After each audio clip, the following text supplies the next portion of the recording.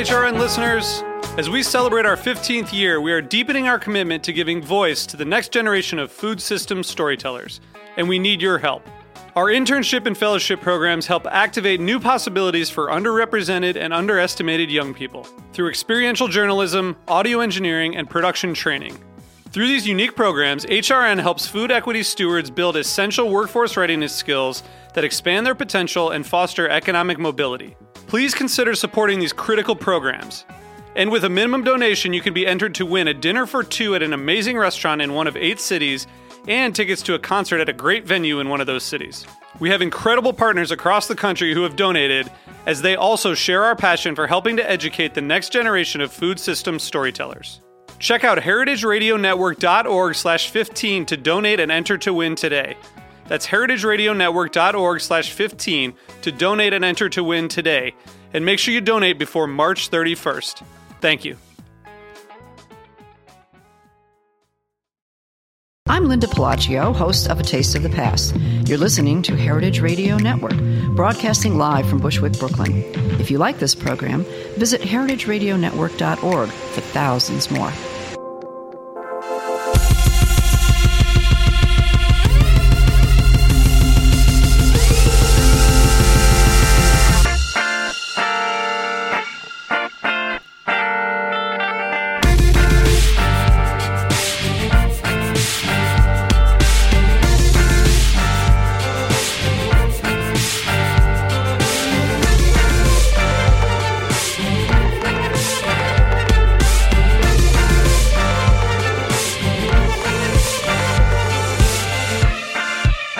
Hey, and welcome to the Food Scene on heritageradionetwork.org. I'm your host, Michael Harlan Turkel, here today with an extra special guest, Magnus Nilsson, all the way from, I'm going to mispronounce everything, so you're going to have to help me this. No, that's fine. From Faviken, which is just north of Stockholm.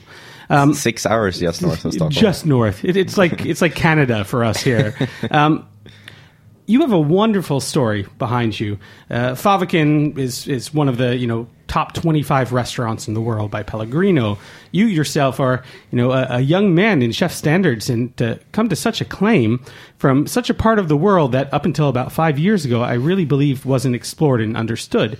What I have in front of me right now is a 700 plus page tome called the Nordic Cookbook by Phaidon. A very thick book. Very thick. It's a workout, but it's a wonderful one. Thank you. And the amount of work and time that you put into traveling around Scandinavia or Nordic countries must have been mind-blowing for you as a person too. Yeah, very interesting. Yeah. Actually, been the best part of producing the book has been to do all these trips and to meet all the people who submitted recipes, and just to experience a food culture that I thought I knew a lot about, but that it turned out I didn't know anything about. Yeah. Well, I mean, as a little Swedish boy in the 80s, how far outside of Sweden did you actually get?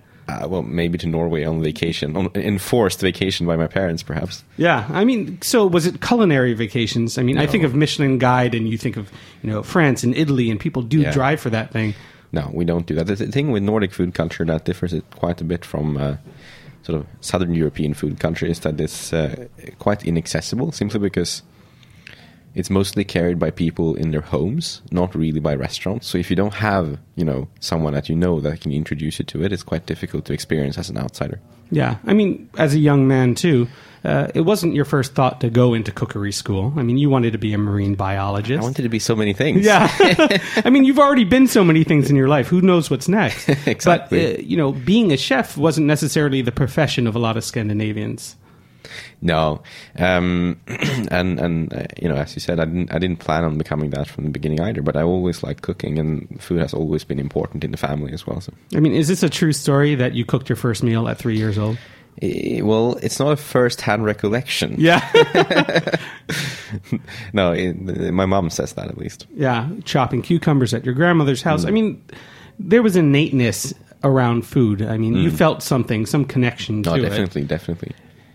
This move to France, which is most intriguing to me, not speaking the language, you knocked on the door of Alain Pressard at Arpège, worked there for a blip.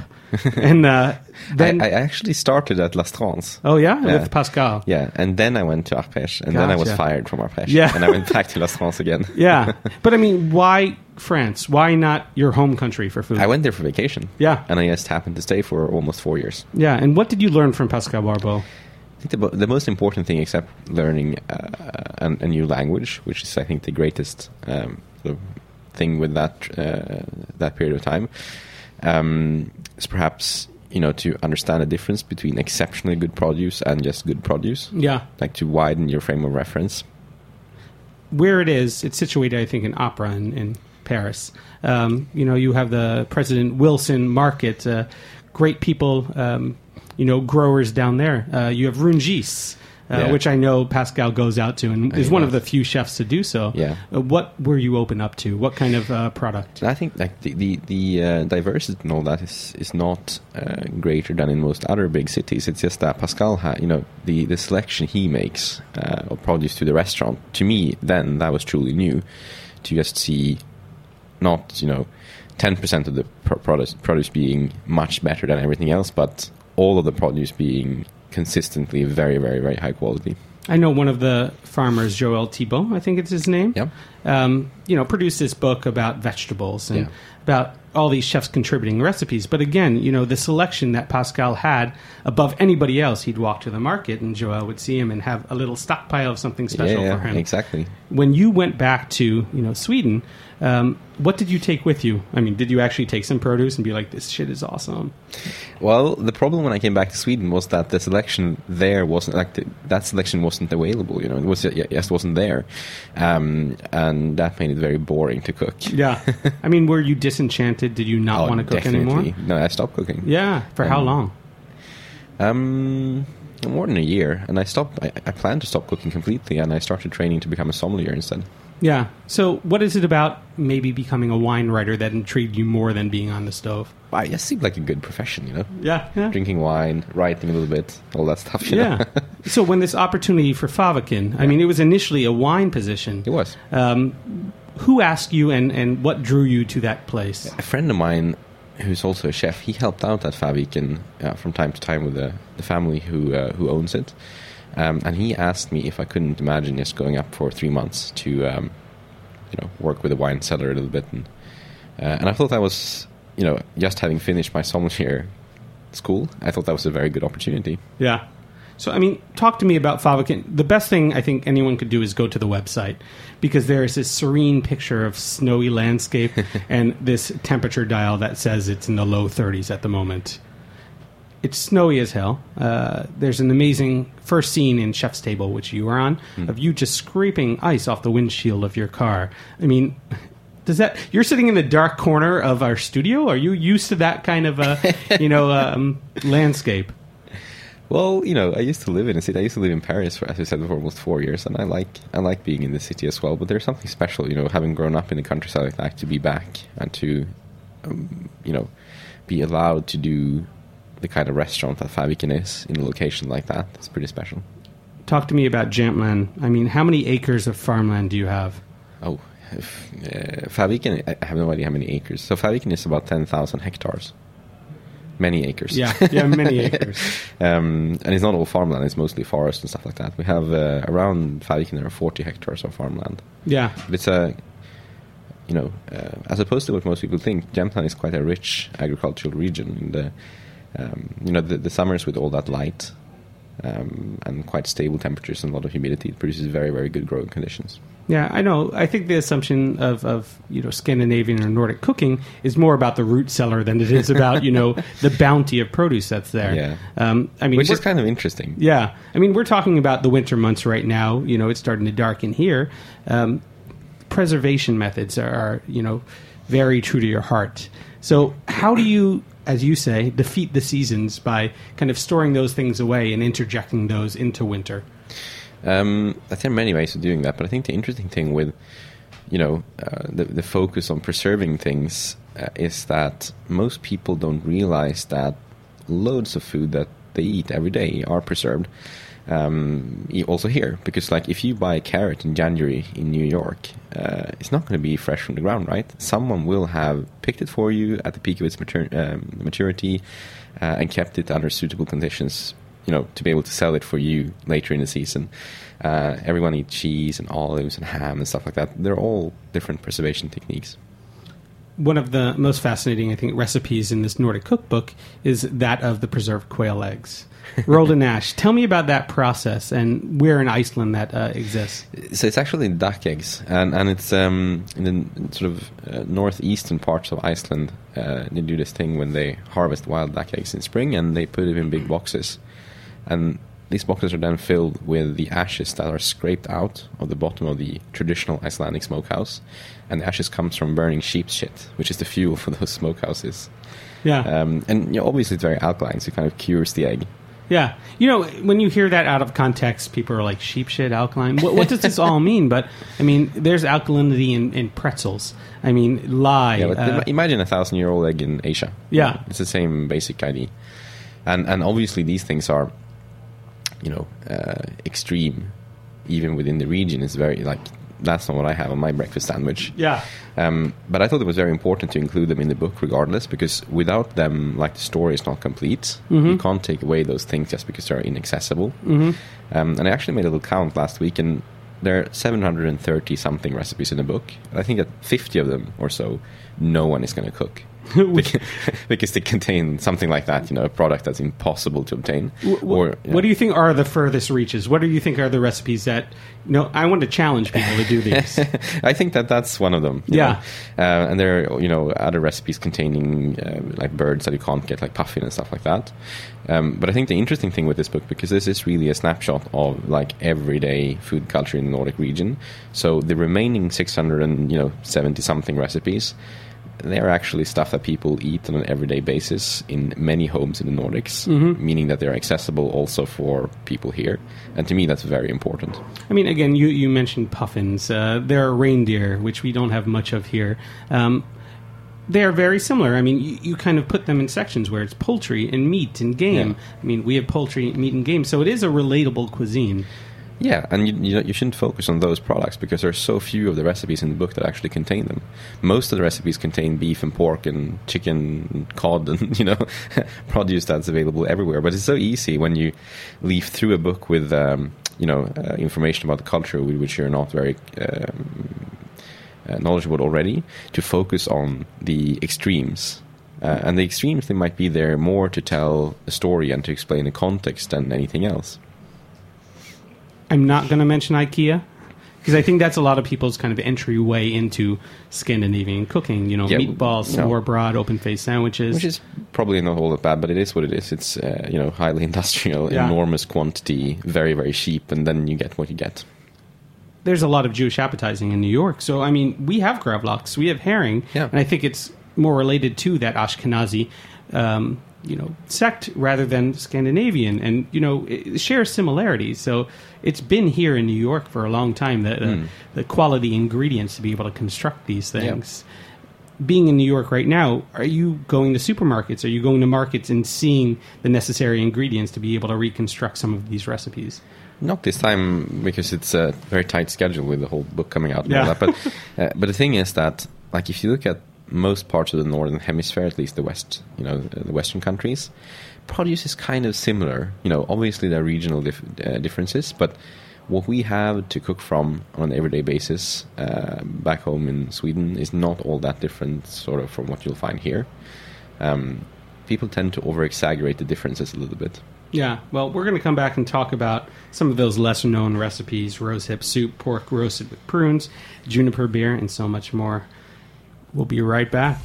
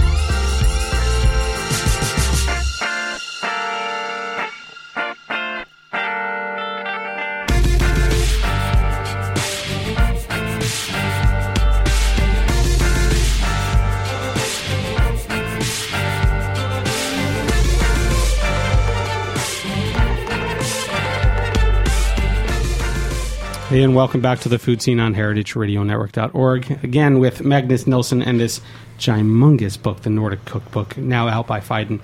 I want to talk about recipes. There are so many. And, usually I try to read a book cover to cover before I have a guest in. This is one that you kind of have to dwell on and, pick and choose.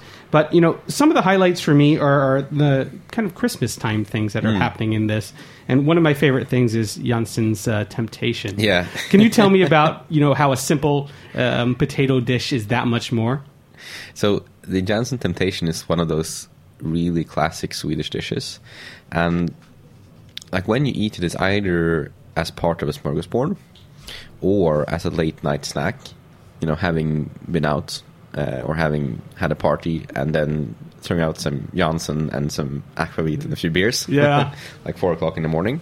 And basically what it is that it's coarsely grated potatoes, a bit of onion, and then cured sprats. And they're cured with sandalwood and salt and sugar. So they're, very savory and quite perfumed. And then you just sort of mix that in a casserole and you add cream and breadcrumbs and you just, cook that in the oven. Yeah. Was it some guy named Jansson that was just tempted by this casserole someday? Like a pie on a windowsill? It's actually, rumor has it that he was a musician, opera singer.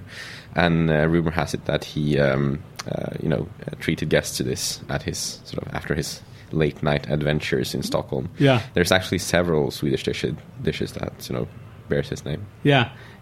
Another wonderful potato dish that's actually found its way, I think, into American culture a lot is Hasselbacken or Hasselback potatoes. Yeah.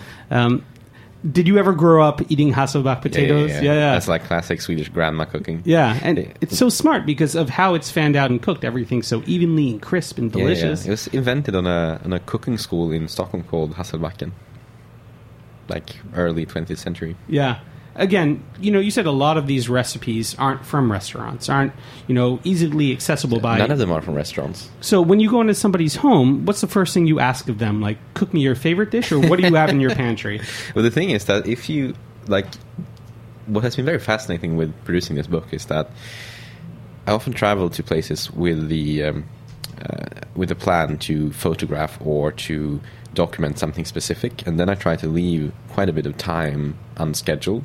And it's quite fascinating if you're traveling on your own and you're open to it, how much people want to show you about your food culture. Yeah. And you get invited to people's homes to stay there and they cook for you, and it all comes very naturally if you're curious to do things.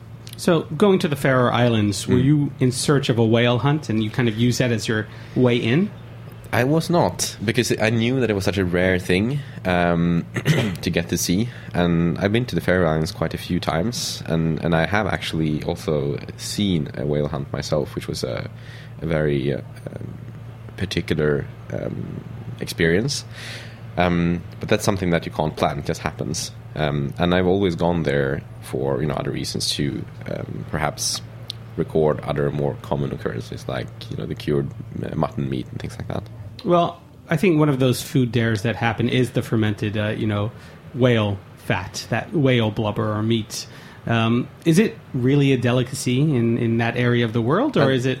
They don't really ferment their whale blubber there. What they do is that either they just salt it and they eat it much like we eat, lardo or something like that. Yeah. Or it's boiled. So I guess I'm thinking more of, rotten shark. Yeah, that's a different thing. That's Iceland. So, they're in Iceland, and then you have sour herring, the Surstromming, which is also one of those things. Well, talk to me about the experience of opening up Surstromming, from a can the first time. Well, I grew up eating Surstromming, so that's not very particular. But I can still recognize its exceptionally strong flavor or an aroma. And I think that... One thing that's really important when producing a book like this about someone else's food culture or, other people's recipes, because this book is not about my ideas about things, it's about documenting food culture, is to remove yourself and your opinions from the recipe content. So there are plenty of recipes in that book that I'm not necessarily familiar to from before, and there are plenty of recipes in that book that I wouldn't necessarily want to cook on an everyday basis either, but they're still important because some people in the Nordic region do cook them every day, and they're important for them. what were the most unfamiliar things to meet, or maybe even the hardest things for you to kind of that were the least palatable? No, and it doesn't really. I think that's kind of besides the point as well, because the book is not about my opinions. Yeah. Another place that you traveled, the thermal active areas south of this lake in Iceland, where all these rye breads are kind of cooked outdoors. This is how they bake bread. Is this something that you grew up with, or does it feel like a spectacle? No, I didn't grow up like that because we don't have any volcanoes in Sweden. But the thing with bread is that it's one of the few dishes, or I shouldn't say dishes, but one of the few sort of food cultural occurrences that you'll find in the whole Nordic region. And how it's made and how it's consumed, it says quite a lot about where it's produced. And you can look at Iceland as an example. You have these sort of very dense rye breads, and Iceland is a country without trees, pretty much, so very, very little firewood. And oven-baked loaves of bread weren't popularized there until the introduction of the cast-iron stove. And they were fired with peat, and they were made mostly to cook on and to heat your home, not really for baking. So they developed this culture of, as you said, using the thermally active areas for baking. And a lot of villages have like a communal area close to some hot springs with holes dug in the ground. Every family have their own hole, and in the evening you'll go there with a bucket of rye bread, though, put it in your hole, and then come back in the morning and have a freshly steamed loaf, which is quite fantastic. And then, like where I grew up, the most common bread would probably be a flatbread, a barley-based flatbread.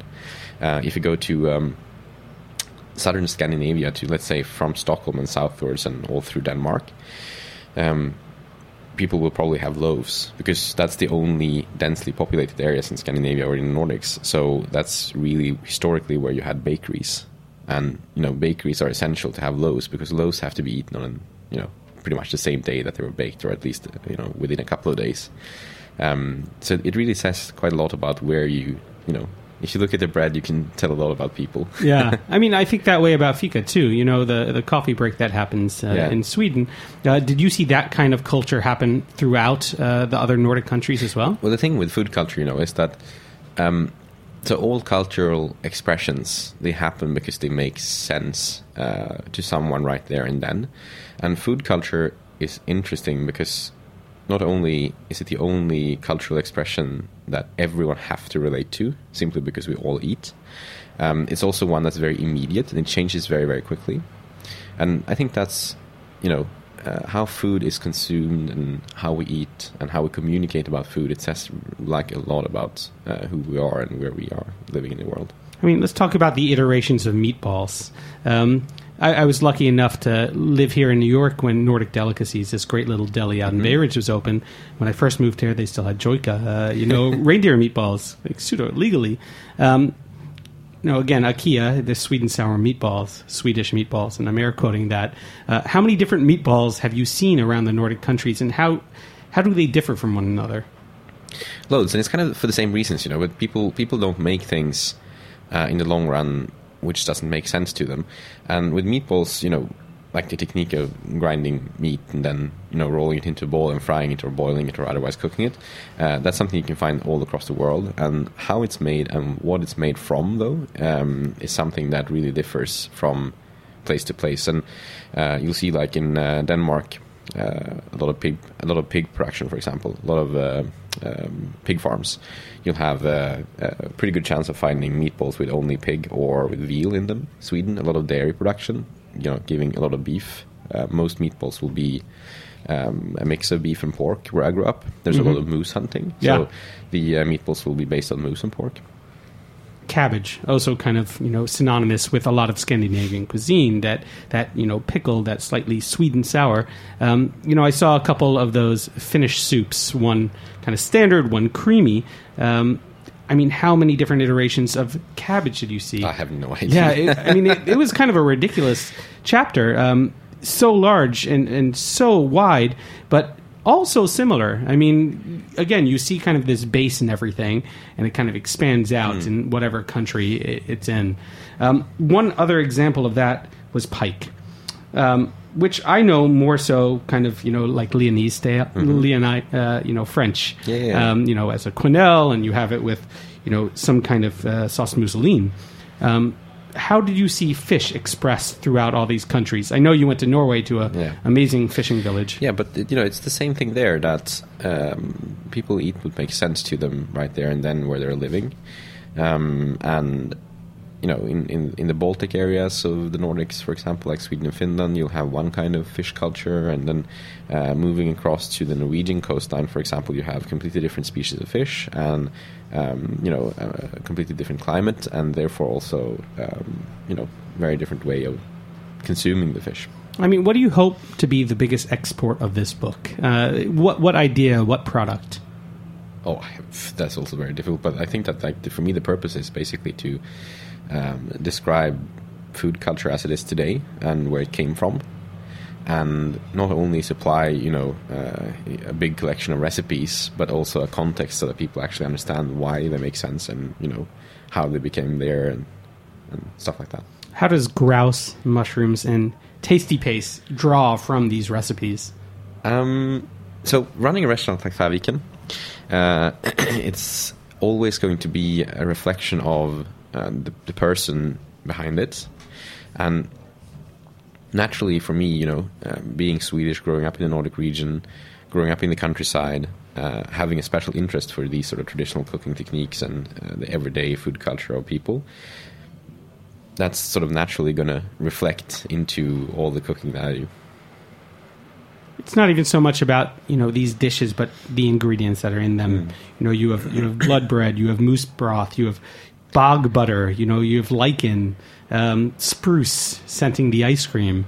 If you were to describe the palette of your food, I know you have a multi-course tasting thing. What is it? Is it more towards bitter? Is it more towards herbaceous? I usually don't do that because I think that it comes like going to a restaurant that's very expensive, like Faviken is, and for most people also takes a great effort. I think part of what you pay for is to be allowed to describe your own food experience. So I never talk about how people are going to possibly perceive what we do, because I don't think that's sort of my job. My job is to produce what we do and make people enjoy it, rather than telling them how to enjoy it and that they're going to enjoy it. Well, I feel like people will enjoy it even more if they go to Denmark, Faroe Islands, Finland, Greenland, Iceland, Norway, and Sweden, so they have that context to be able to walk into Faviken and explore those. But that would supply them with, because you can't even hope for everyone to do that. Most people living in the Nordics don't do that either. But we will see. Like for me, it's really important for each dish to supply enough of a context so that people can understand why it makes sense, and then I leave it up to them to enjoy it or to not enjoy it if that's what happens. Well, if you can't get yourself to Faviken, which you really should, hopefully there's enough context in this wonderful book, The Nordic Cookbook by Phaidon. Thank you so much, Magnus, for being on the Food Scene. Thanks again for listening to The Food Scene on heritageradionetwork.org, and we hope to have you back here next Tuesday at 3. Cheers.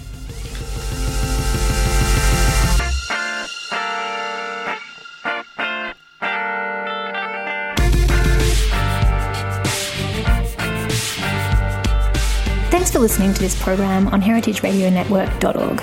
You can find all of our archive programs on our website or as podcasts in the iTunes store by searching Heritage Radio Network.